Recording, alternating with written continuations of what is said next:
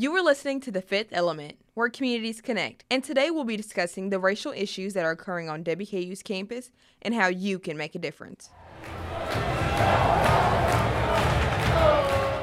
According to the Huffington Post, as of September 22, 2016, at least 194 African Americans have been killed by police officers nationwide. With these occurrences happening on videotape, it leaves the world to question, have racial issues really ended?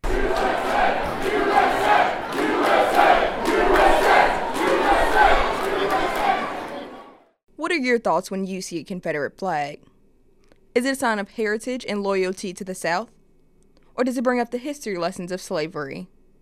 At WKU, the conversation of the rebel flag has been sparked by senior Skylar Hickman after he released one Instagram photo.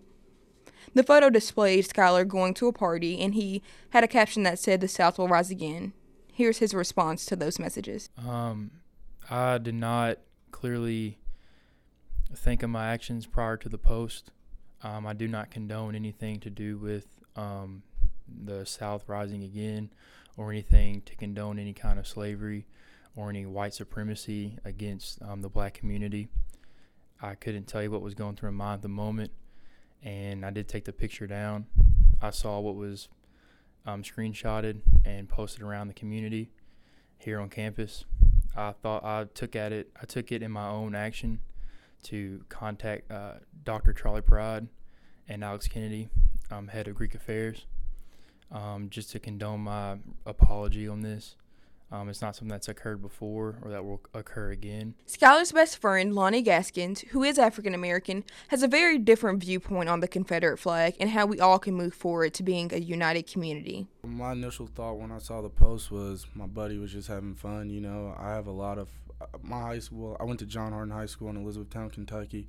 It's 50% white, 50% black, and I've seen rebel flags. I actually own a couple rebel flags, you know, and for a lot of people it's just heritage, you know, it's just from the South, you know, but I really didn't think nothing bad of it because I know Skylar, I know the guys he's around, and I just knew that wasn't him. And I feel like the black community sometimes takes stuff and runs with it without really educating themselves fully on the situation, you know, and I just feel like, you know, people could have talked to him or could have said something to him, but for a professor, well, an advisor on what WKU's campus to post that picture of my brother, you know, that just wasn't right. You know, that's security issues. What if some like radical protester seen that, you know?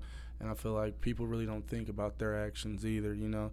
He couldn't go to the ball game this weekend. That was a huge ball game against Vandy, but now he's worried about, like, you know, what can happen to him, you know, from a harmless joke. You know, it's just like when we wore a Malcolm X T-shirt that said "Fight the Power." You know, it's the same thing.